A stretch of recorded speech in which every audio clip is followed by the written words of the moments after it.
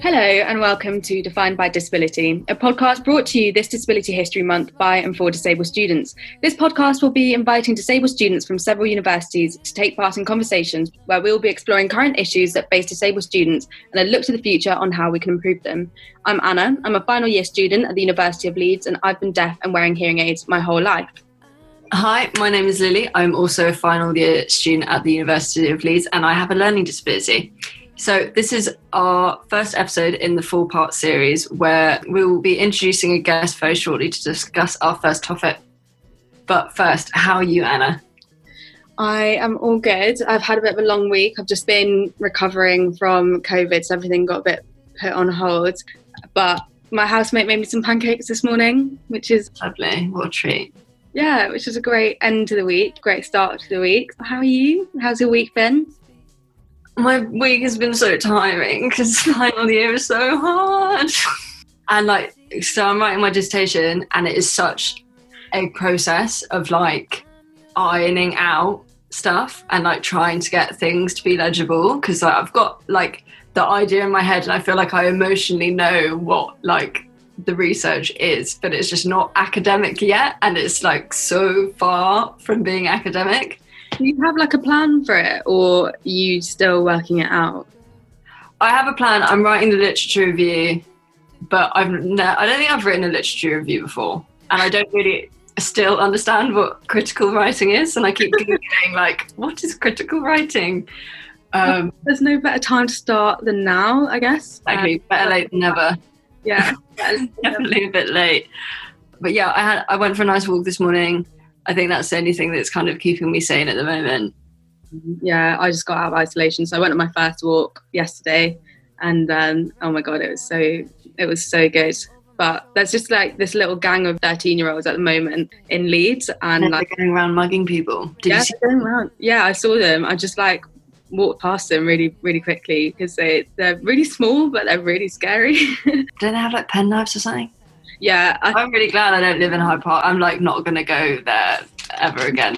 I was just trying to ease myself into the outside world and I saw them and I was like, oh, I'm just going to run straight back. Yeah, it's become a thing. They're really getting around. I know.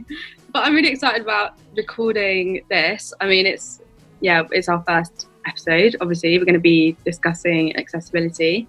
I'm really excited. How are you feeling about recording this episode? I'm feeling good. It's a really nice Sunday activity. Yeah, definitely. I feel like I should have made a cup of tea, which I've forgotten to do, but it's fine. Yeah, I am excited. Should we get started and introduce our guest? Yeah. Our first special guest is Theo Donnelly, and he is from the University of Surrey Students' Union. Thank you for joining us. How are you, and how's your week been? I'm very good, thank you. Thank you for having me. It's not been a too bad week. It's almost a bit like back in how it was in May because so I've gone back home again just before lockdown. So I work at the SU in Surrey, which the University of Surrey, if you don't know, is in Guildford, but I live in Sussex. I'm back in Sussex now, so I'm back from working from home now. So it's all kind of, like I said, back to kind of as it was before. But no, other than that, it's not too bad. How has it been back home? Yeah, no, we kind of got the whole, what's the word? Online working. That's what I'm too busy representing students in meetings now. As I've started to, put the impression on my own mind. But anyway, so we've got the union's got a really good system for online working, and as I said, we were quite early to it before we had a little kind of as COVID was kind of starting to rumble away. We did a couple of test days where we all stayed at home, so that was really good planning from our CEO actually. And that's very good. Can you tell us a bit more about yourself, your disability, your role? Yeah, absolutely. So my role is I am the VP Voice at Surrey Students' Union. So I'm one of the sabbatical officers, so I get paid for a year and have a year off. And I kind of represent the students on an academic point of view. I do all worry about our elections. I manage our course reps, that kind of stuff. So a lot of other SUs that call it VP Education is sort of the most similar thing. So that's what I do. And then in terms of my kind of before that, I studied politics and economics for 3 years. So I've just finished that. And then in terms of my disability, so when I was 5 and 11 months, I had a virus and my immune system overreacted and attacked my own spinal cord. And then my myelin sheaths got inflamed, and so I got spinal damage. It's called transverse myelitis.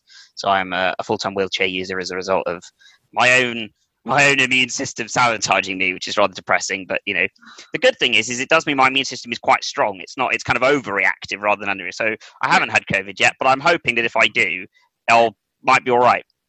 So have you used a wheelchair since then, since you were Yeah, pretty much since I was 6. Yeah, so I can't walk at all, and so I have an electric wheelchair, so I don't push it. I drive it, and yeah. So you've grown up through school, through university. Yeah, so I'm trying to think what sort of year in primary school it must have been. Maybe year 3 or 4, something like that. But yeah, all high school, all of A levels, all of university, all in the wheelchair. So all the way through. Well, I'm sure you'll have plenty to say on accessibility.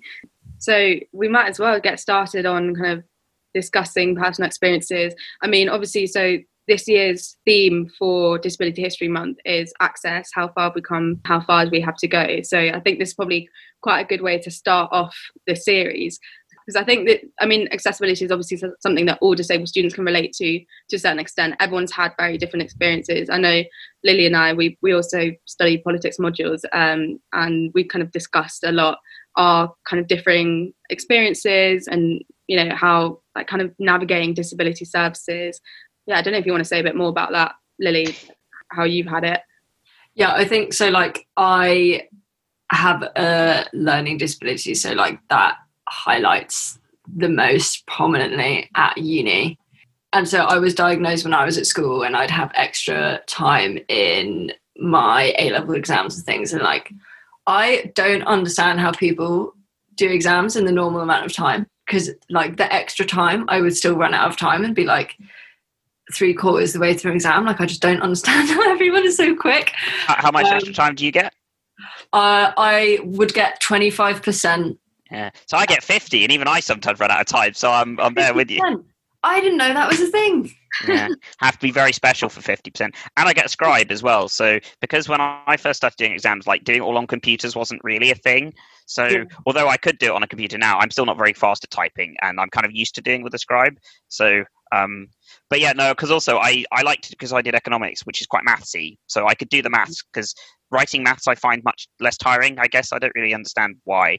But writing 3-page essays in X time for politics was much harder. So that was my system. I'd do the maths, and then I would talk, and they would write down I feel with maths, I study philosophy, politics, and economics. I feel with the maths side of things, your brain kind of goes into autopilot and takes over a bit. Whereas with the writing, the essays, it does take a lot more kind of effort. You've got the time kind of ticking down. Lily, you need to get that extra 25% of extra time, I think. Well, this is the thing. I came to uni with my little disability assessment from school, hey, here's everything you need to give me. I need the extra time. I need the printer. And uni was actually, you need to get the higher education assessment. And I was okay, you guys are going to get that for me. And then it's we have to pay for it. And it's 500 quid or something. I think it's 500 now. It was 400 at the time. And I was I can't really afford that. I haven't really got that lying around.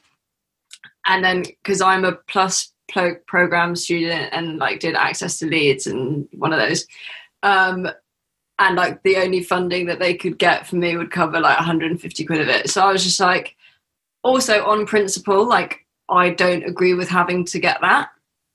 Yeah. So I didn't get it. So I've never been allowed any of my disabled things at uni. So I've just never picked a module that has an exam. And that has been my method of getting around it. If only I wished that there was a way of doing that for economics. There was some that we had to do. Intermediate macro 2 still haunts me to this day. But other than that, oh my god, I cut out economics in my third year. I'm going to be honest with you. I'm just doing philosophy and politics this year. I should have just done politics. It would have been a much better idea. I mean, that's another thing, isn't it? Like, it's so expensive trying to get support, and like the fact is that the onus is on the student to try and go and get help, to get their accessibility requirements. And like, I think that's probably one of the bigger issues. To ask for your accessibility requirements to be fulfilled is like, it's quite big. It's like quite intense to kind of have to email loads of lecturers and be like, oh, is it all right if you do this a bit differently? It's quite intense. And also it's not just about once you're at uni, because I remember like when I was applying for stuff, I was having like meetings with Surrey like months before even like the deadlines for UCAS stuff was, because it was like I had a look round other unis. I went around Sussex, I went around Bristol, I went around Southampton, Bath. Did I go around Bath? I can't remember. Something anyway, a few sort of reasonably sort of southern ones, and I kind of chose Surrey for various reasons, and it was like, right, it's got to be Surrey, because all sorts of things, like, I have carers, you've got to plan care plans, you've got to hire people, you can't like ring them up and go, oh yeah, because I know we said we were going to Surrey, but UCAS has come through and I didn't quite get the grade, so we're going to Newcastle now, so sorry, that's not really a thing you can do to other people. So I applied for Surrey as my first and my second choice. And things like accommodation, you've got to get like if there are hoists in there, is there bed, like specialist beds, all that kind of stuff is really fun to do while studying for your A levels as well. So now I hadn't even thought about how you just kind of had to choose one uni and then just roll with that, I suppose. Yeah. That's a lot of pressure on one uni. So did you live in halls?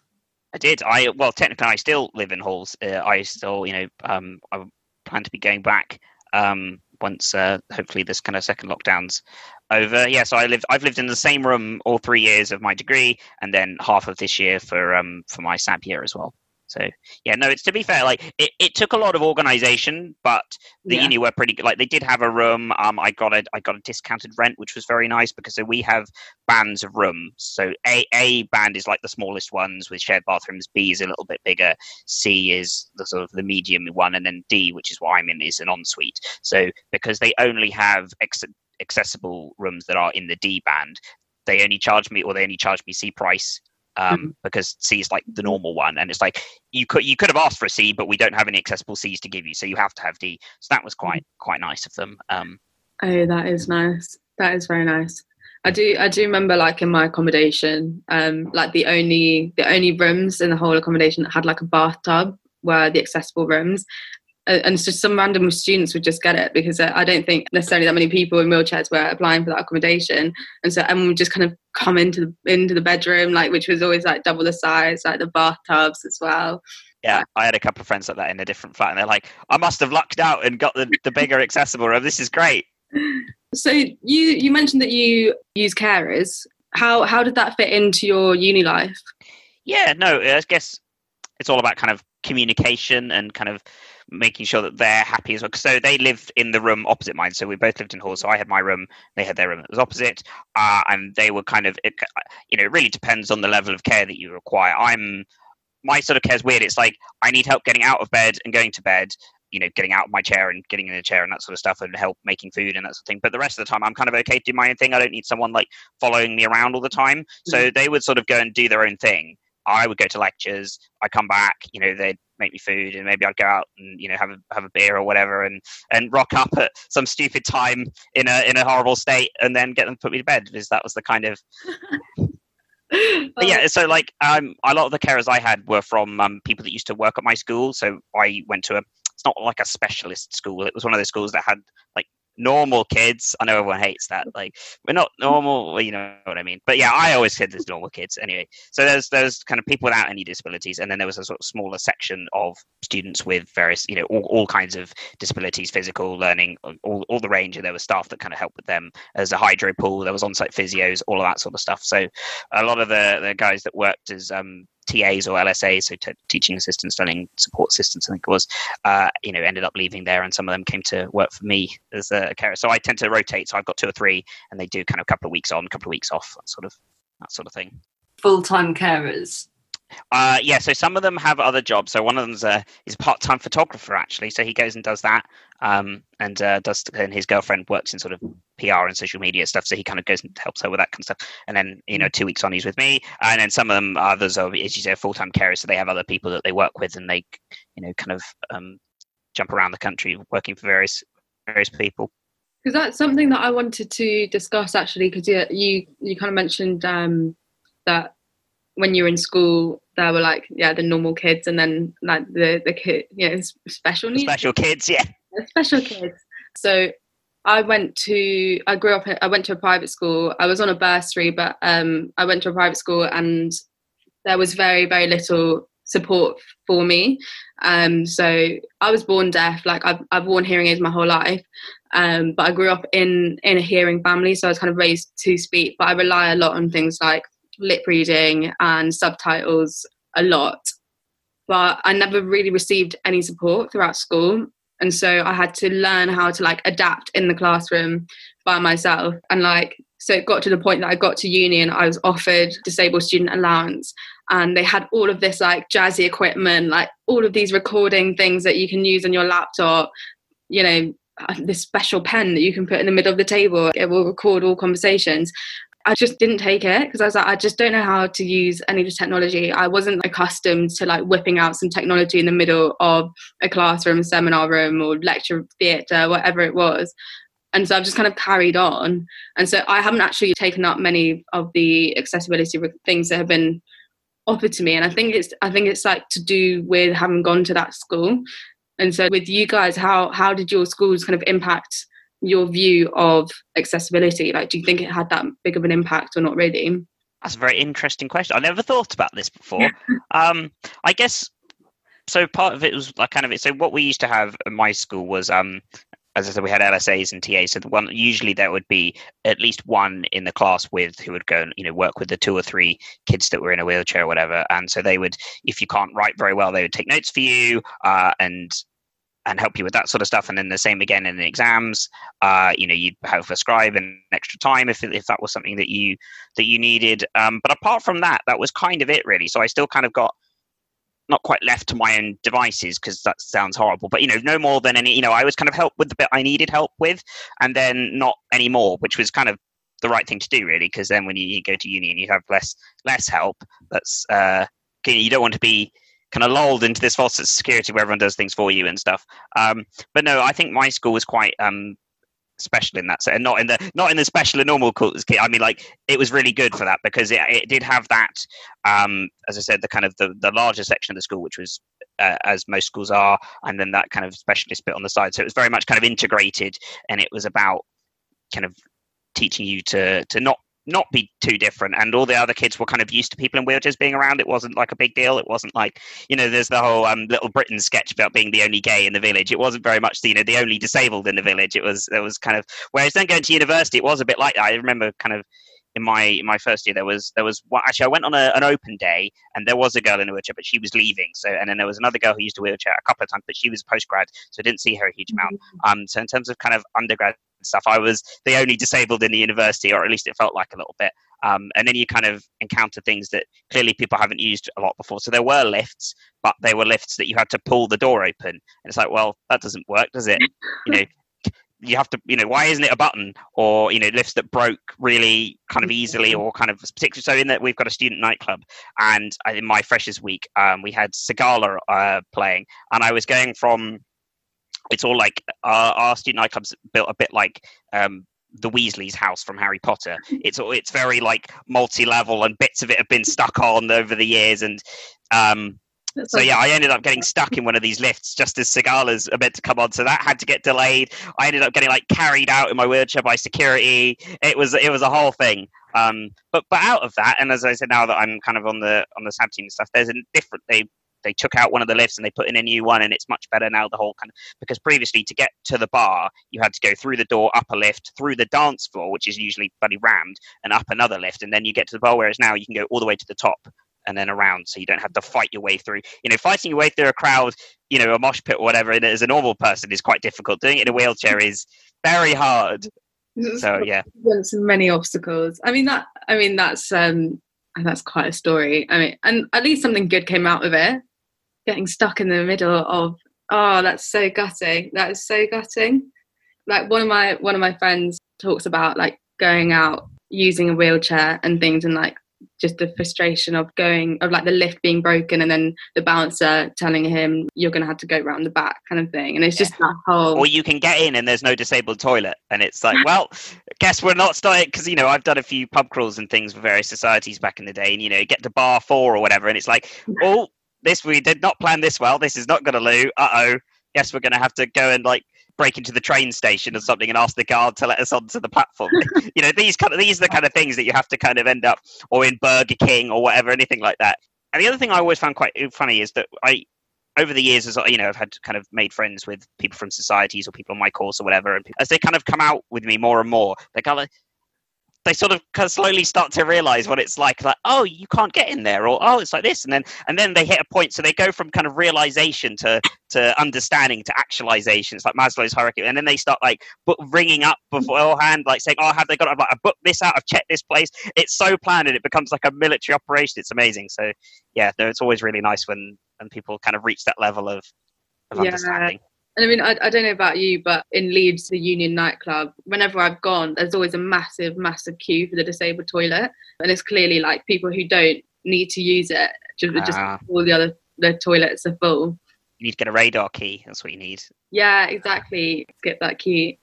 Yeah, I mean, with wheelchair access, because I've worked in care homes and I'll be caring for people in wheelchairs, and I find it so amazing how inaccessible care homes can be. And it's surely that would be the one place where there are ramps and where there are electric doors. But I would be wheeling someone to their bedroom, and I would carry their Zimmer frame on my back like a backpack, and then would be wheeling them, and then would come to a door where there's no button, so I have to take off the Zimmer frame, get the door open, and walk backwards with the wheelchair around, get the Zimmer frame. I have to do that 4 times before getting to their bedroom. It's why isn't there an electric door? This is a care home. This is a private care home. I think they can afford some electric doors. It is amazing things like that. Even when the design is intentionally for things like that. So the classic one I always talk about is wheelchair accessible toilets where the door opens inwards into the loo. So then what you do is you open the door and you drive your chair in, and now you can't shut the door because your chair's in the way. It's why doesn't this open outwards? Why? Whose idea was this? And it's similar sort of thing. And as I said earlier, with the lifts that are just a normal door to open, it's well, this is completely unusable for people in wheelchairs. Nice. Glad you spent 50 grand on this lift that is not useful. Last year we did for last year's Disability History Month. So Lily and I are disabled liberation coordinators, but I was a liberation coordinator last year as well. And we did a disruptions campaign. And so we basically had different campaigns across the union to get students to kind of just stop and think oh, this is really inaccessible. And, not letting students kind of go up the stairs and making them go around to the ramp. And we'd get so many students being so pissed off with us and getting so angry with us about it. And it makes you think how much of this goes over students' heads, non-disabled students' heads. And it's also hidden away. People don't really know about accessible architecture, especially pre-COVID. It's such a kind of integral part of uni life, just getting around easily. Yeah, definitely. I remember being in a few meetings recently when they were talking about doing the one-way systems for, as you said, with COVID restrictions and stuff. And it's that one-way system's great if you can use those stairs. So what am I doing? So there's 2 or 3 places now around campus where I'm exempt from the one-way system because it's the only option. But yeah, so... I mean, you get to skip all the queues then as well. So. Dude, queue skipping is nice. I have to say, I am really bad for queues because I've grown up my whole life not having to queue for things, airports, museums, all of those kind of stuff. They just wave you through. So now when I actually do occasionally have to queue, I find it really upsetting because I'm I'm not used to this. I get I have to not be able to walk. So this is my payback. I get to skip queues and now I'm in a queue and I'm unhappy about it. That's just to be really entitled about that. It's so funny because whenever people find out I'm deaf, honestly, too many times people ask me if I can get the blue badge, and it's just this. I'm just well, how do you? I can still drive and walk. It's fine. I just can't hear. Yeah, I mean, you'd be surprised at how many people think deaf people can't drive. They're surely you can't hear the cars. How can you drive? I mean, I can't drive, but that's completely unrelated to... That's a separate problem. Yeah, that is a separate problem. That's definitely a problem with me, but not my deafness. So in terms of student life, obviously you were living in accommodation. Were you living in shared accommodation? Did you have flatmates and stuff? Yeah, so I lived in it's kind of like a block of flats. So we had 7 or 8 buildings in a kind of area, and each one had 3 floors with roughly 10 rooms a floor. Some of them maybe 8 or 9, but that was the kind. And then one kitchen per floor. So I'm on the ground floor, and so so there's sort of 8 or 9 other people. Well, it's very empty this year because obviously COVID's had an impact on student intake. But in the past, you'd have more people and stuff. I was just now thinking about my halls, and like there weren't any lifts to any of the floors. I didn't have lifts either, so it was really weird. In my second year, I made like mostly friends with the people upstairs once, so they always had to come down, which is a bit of a pain. Yeah, even if your flat is accessible, like not everyone else's will be. Yeah, people would like invite you for prees and like, I can't get in there. How was it meeting people, freshers, but for both of you coming in freshers, kind of discussing, obviously, is that having a visible disability versus having a hidden disability? How was that for you guys? I think it's, in terms of meeting other people, it's not normally too bad. I mean, sometimes people ask you kind of slightly, particularly if you've had a few drinks, slightly inappropriate questions about, your love life or whatever. And it's kind of like, I'd rather not answer this question, but I'm also not that, I'm also not that bothered about it. It's like, and things like, and also part of, I kind of feel like, I don't want to say it's my duty, but I sort of feel a little bit like I should answer honestly because it helps to educate people about disabled people, right? And it's like, people. The other one I always get is like, can you feel your legs? It's like, yeah, I can. Not everyone who can't walk is lacking sensory, whatever it is, nerve damage. Well, I have motor nerve damage, but not. I've forgotten sensory nerve damage. That's the one. See, you can tell I did social science. I don't know anything about medicine. My mum's a doctor, so she'd be very disappointed in me. But I think there's something kind of quite almost helpful about having a physical disability, because when people come up to you, they're like, he's in a wheelchair. I can see that. Whereas if you've got some sort of invisible illness, like Crohn's or a learning disability or kind of anything like that, and then it becomes a lot more of a kind of difficult conversation because you have to like explain it to someone and it has to kind of come out like that. Whereas I never have to do that whole sort of, hi, I'm in a wheelchair, because you can see. Yeah. There's a sort of almost a kind of social advantage in that. It makes those kind of conversations sometimes a little bit easier. Yeah, you never have to initiate those conversations, I suppose. I don't know what your experience of that is, Lily. Well, yeah, so no one ever knows unless I say things. So like, I think the biggest thing with my learning disability is that like I can be really slow. So like things like in seminars are really difficult, and like, or if I'm at a prees and the music's loud, I don't speak because I can't really like process conversations when I can like also hear music. My friends have a joke that like when I'm talking at prees and they don't want me to talk, they'll like turn the music up, because then I just slowly like stop talking. Yeah, so uni is like the place where I find it the most difficult, because like I'll go and speak to my tutors and they just want me to do everything independently, because they're just like, yeah, you're at uni, that's what it's about. But like I do need help like with explaining things. But I feel like in terms of freshers, it didn't jump out that much. Yeah, what was it like with your deafness? Because I have an uncle that's deaf and in one ear, and people always think he's really rude because they're trying to speak to him, but he just can't hear them. I mean, it was interesting. It was definitely interesting. I suppose like we relate in the sense that music definitely affects how like interact with people. And obviously like going to prees, I mean, Leeds Uni, it's just like D&B Central. So going to prees in like a small flat and it's just such loud music. Sometimes it's so loud that I can kind of tune it out and I can just lip read.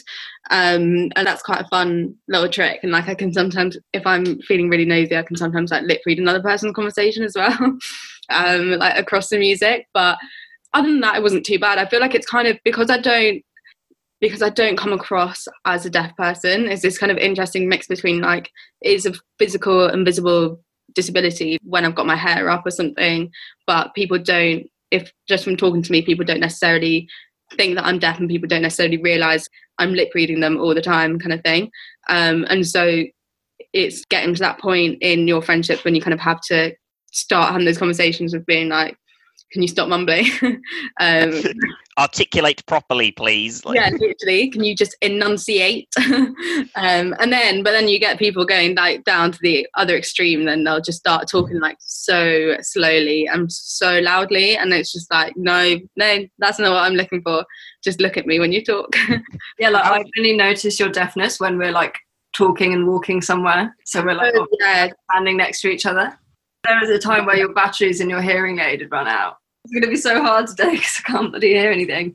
Was I isolated before, like about a month ago, and somehow I lost one of my hearing aids in my house somewhere. I don't know where it is. It's probably in my bedroom as we speak, but I'm like on one hearing aid right now, and it's my worst ear as well. So I'm even more on like 50%.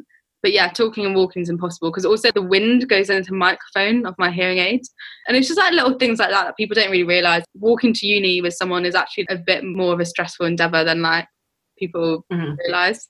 What about with COVID? Obviously, with everyone wearing masks a lot more, I imagine that makes the lip reading significantly more difficult. Yeah, it's just like internal conflicts of obviously I want everyone to wear masks, and masks are obviously the way to keep things safe. But then just like it is sometimes a bit anxiety inducing going into a public space knowing that I'm not going to really I'm going to have really strained to hear what someone's saying, especially with one hearing aid. But that's my own fault. I shouldn't have lost my hearing aid. That's my own fault. But yeah, definitely going into shops, I rely on the self-checkouts a lot. It's a bit stressful. I'm glad someone else has problems with batteries as well, because there's been a couple of times I've forgot to charge my wheelchair and ended up getting pushed home. So oh my god, I can relate in a certain extent with that. You have to charge your wheelchair overnight? Yeah, I have to charge it every night because the battery's rubbish. They're like iPhones; they just die as they get old. So yeah, you have to charge it every night, and sometimes you cut back and get home and you forget, and then the next day it's like. Oh, also, so one of the times was I went to London because I went and got a tattoo, so I had to train to walk, whatever, to the station in Guildford, train up to London, walk to the place, get the thing, go have some food, come back. This is all pre-COVID, by the way. This is a couple of years ago before anyone listening loses their minds. And then I came back, and then there's Surrey Uni's up quite a big hill, so I ended up having to get pushed up that by a couple of my mates because by the time we got back from the London trip, it was out of juice. Oh yeah, like you have to charge hoists as well. Do you use a hoist? I do sometimes, and hoists I've always been all right with because the ones I've got sort of you might be able to see it actually. Can you see the sort of track along the ceiling? Oh yeah, I know those ones. So they sort of live at one end of the wall, and that charges it. So you just sort of push it up against the side. So that's not too bad. That one, I've never run out on a hoist. It can happen, of course, but I've luckily escaped that. I've never got suspended mid-air on the hoist sling, just stuck. I have fallen out of one though. That was it. Well, fortunately, I wasn't very far off the bed, but the sling kind of slipped and I went through it. Because they're not. Some of them aren't solid. They kind of wrap under your legs, so there's like a little hole. Can I ask what a hoist is? I don't know if I'm being ignorant, but I have no idea what a hoist is. It's a sort of mechanical mini crane, I guess, that you can use to pick people up with and transfer them from a wheelchair to a bed or vice versa and that sort of thing. Yeah, so like at work, like, you couldn't carry 40 people into bed and out of bed because we do our backs in. So like there's a lot of manual handling, like rules and regulations. And so like you will have residents who need one person to get them into bed, and then we have two, and they're called a double. And because you need two, you're meant to have two people to operate a hoist and a sling in case something goes wrong, and so like another person can go and get someone. Do you have to have two? No, I'm quite little. I mean, sometimes people pick me up as well. It depends kind of, which carriers you're with, and whether, if it's my mum or something, she probably just picked me up. But because I weigh a grand total of 32 kilograms, so I'm quite small. Okay, that is pretty light. Yeah. So when you say you're living back home, is that with your parents? Yeah, so I'm in my parents' house at the moment. So I because lockdown happened, I thought because again, it's kind of, you don't want to make. Because as much as we get on well, and my carers are kind of, I'd say we are friends, but ultimately I don't want to, I'm also their employer. So it's kind of a bit rubbish to make them stay in a tiny one room student accommodation whilst I'm also not going out anywhere. So I went home a couple of days before it was it was the second, wasn't it? Yeah. No, it's opening on the second, isn't it? Anyway, I went back home basically, and as I said earlier, all our kind of systems for working online are all pretty good at the SU, so I've been all right. But hopefully, going to go back either in Jan or perhaps mid-December, depending on how things go. Taking it day by day, isn't it? This might be a good point to move on to our next segment of the show, which is a look to the future. So we've spoken a bit about being students and how this has impacted our day-to-day and our student lives. But now I kind of want to look at what do we hope accessibility will look like in the future, and are there any steps that you guys think we need to take to get there? For me, it's all about like designing things with that element of accessibility in mind from the start, right? Is because Surrey's quite a reasonably old uni. It's not as old as sort of Oxbridge or whatever, but I think most of it's built in the 70s, 80s. So it's been very much a kind of to abide by the guidelines, we now need to stick this in, and it's about spending as least amount of money to get the thing in, even though it's not actually, as I said earlier, things like lifts opening with pull doors and what have you, rather than it being kind of the best thing possible.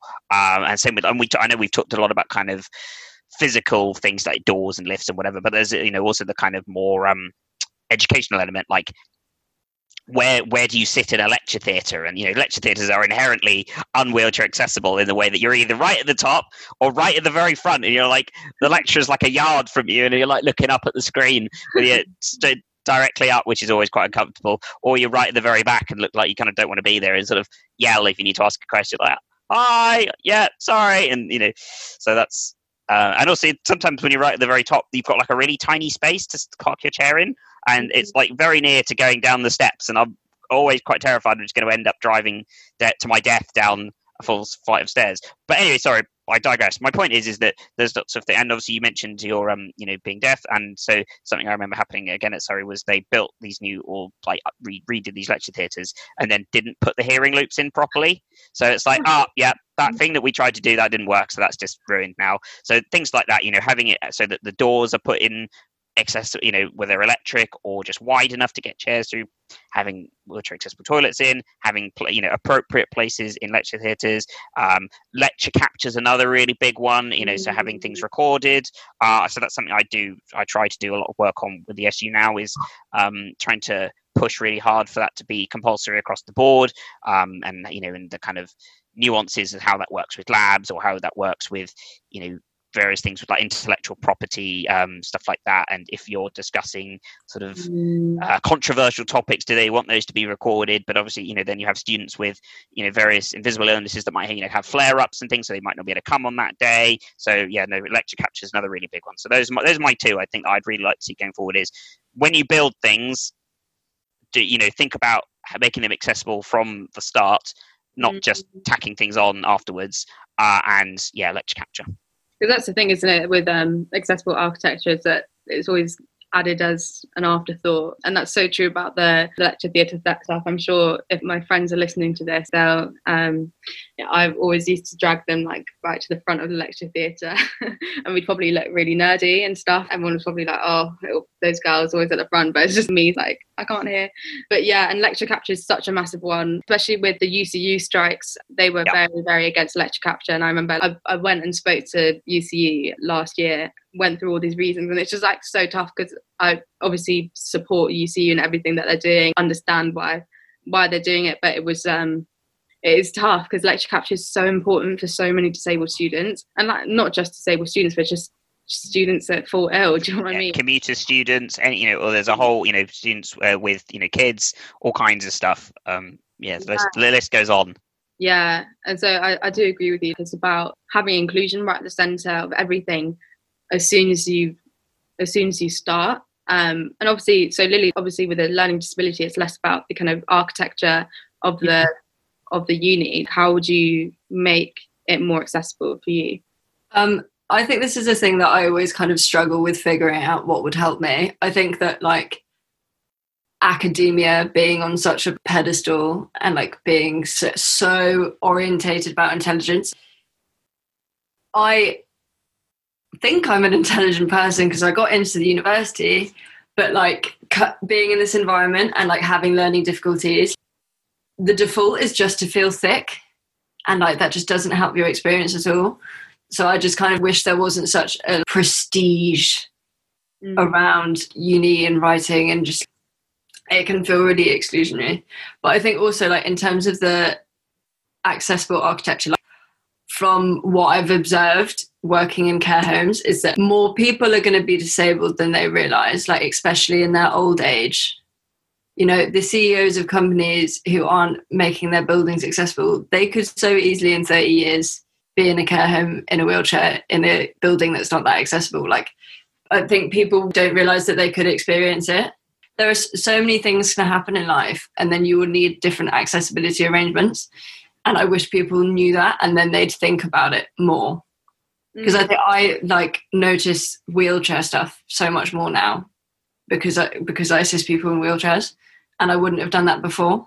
Yeah, I had my friends say exactly the same thing. They're like, Theo, I went to this pub or I went to this place, and I'm like, it's so inaccessible. I don't know how you do things in life. I'm like, I'm glad you're starting to notice how difficult my life is. I thank you for your sympathy. And it's so true, because people really separate themselves from disability, and it is a shame that they kind of have to get disabled friends to realise that I think that goes for any disabled person, that anyone can relate to that. Like, all my friends think a lot more about how they're speaking, and my friends have said to me that sometimes they'll catch themselves and they'll kind of turn around and make sure that I can see their face clearly and stuff like that. And so I suppose that's the tricky bit, isn't it? About getting everyone to connect with disability without having to necessarily have a disabled flatmate. Do you know what I mean? I feel like it should be taught in PSHE or something like that when you're in school. Because like you're a lot more accepting of ideas when you're a kid. And from what it sounds like with your school, Theo, that would have been so beneficial for like the kids without disabilities to just be around that environment and then take on that knowledge from an earlier age. Yeah, no, I agree. That sounds like a great idea. And like, I think probably also coming from my like learning disability background is that like, I think emotional intelligence is the most important. All of the difficult things that I've gone through in my life in terms of like disability stuff and like anxiety stuff, I am so grateful for those, because I get like other people that have the same thing, I get where they're coming from. You know, I count myself really lucky to understand, when someone's having a panic attack, I like know what that is. I'm reading it from a textbook in psychology A level. And I just think, I think empathy is great. I wish more people had it. Yeah, I mean, empathy is so important. And it's just kind of about, sometimes, when I mentioned earlier, you kind of have those slightly awkward conversations with people, and maybe they ask you slightly odd questions and stuff. And it's about kind of, even if it's, people make mistakes, but it's about kind of that attitude of wanting to learn and be, respectful, and kind of, it's so they can understand and help, rather than they're not trying to just be rude about it. And having people with that kind of attitude, I think, is really, going into it with that kind of attitude, like, I don't know much about this, I would like to learn so I can be a better friend and a better person, and so on. I think is really what you want. Yeah, so true. Because I don't really, some people definitely ask ignorant questions, but it's kind of one of those things that it's like, I'd rather they ask me than like, I don't know, kept walking through life thinking a certain way of disabled people, having this stereotype of them without actually challenging it and questioning it. But yeah, obviously do it respectfully. Yeah, I think if there were more, if there was better movie and TV about disability, we could do a whole nother podcast on disability being shown in media, couldn't we? I think. Yeah, I was thinking of doing an episode on media representation. I'll be up for that. Get me back on. I'll do another one. Get me back on for the fifth episode, the bonus episode of media representation. That'd actually be quite fun, to be fair. So we'll see how well these next 4 episodes go, and then we could do a media representation one. I'd be down for that. But yeah, so I think that's all we've got time for. Just thank you both for this conversation. It's been very eye-opening, and I hope our listeners, whoever they are, have also enjoyed the conversation. Thank you for joining us, Theo. Thank you very much for having me. I was honoured to be invited, and I got that email. I was like, oh, this is great. But yeah, no, thank you very much for having me.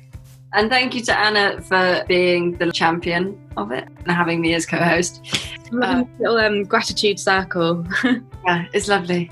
Lovely. But yeah, thanks so much for listening to Defined by Disability. Listen out for our next episode, which is going to be shared on our website, su-disabilityhm.co.uk. It's a bit of a mouthful, but check out the website if you'd like to contribute to our blog series, which is also called Defined by Disability, and sign up to any of our other events. There's so many virtual projects for disabled and non-disabled students alike to get involved with, so please do sign up and check out the website.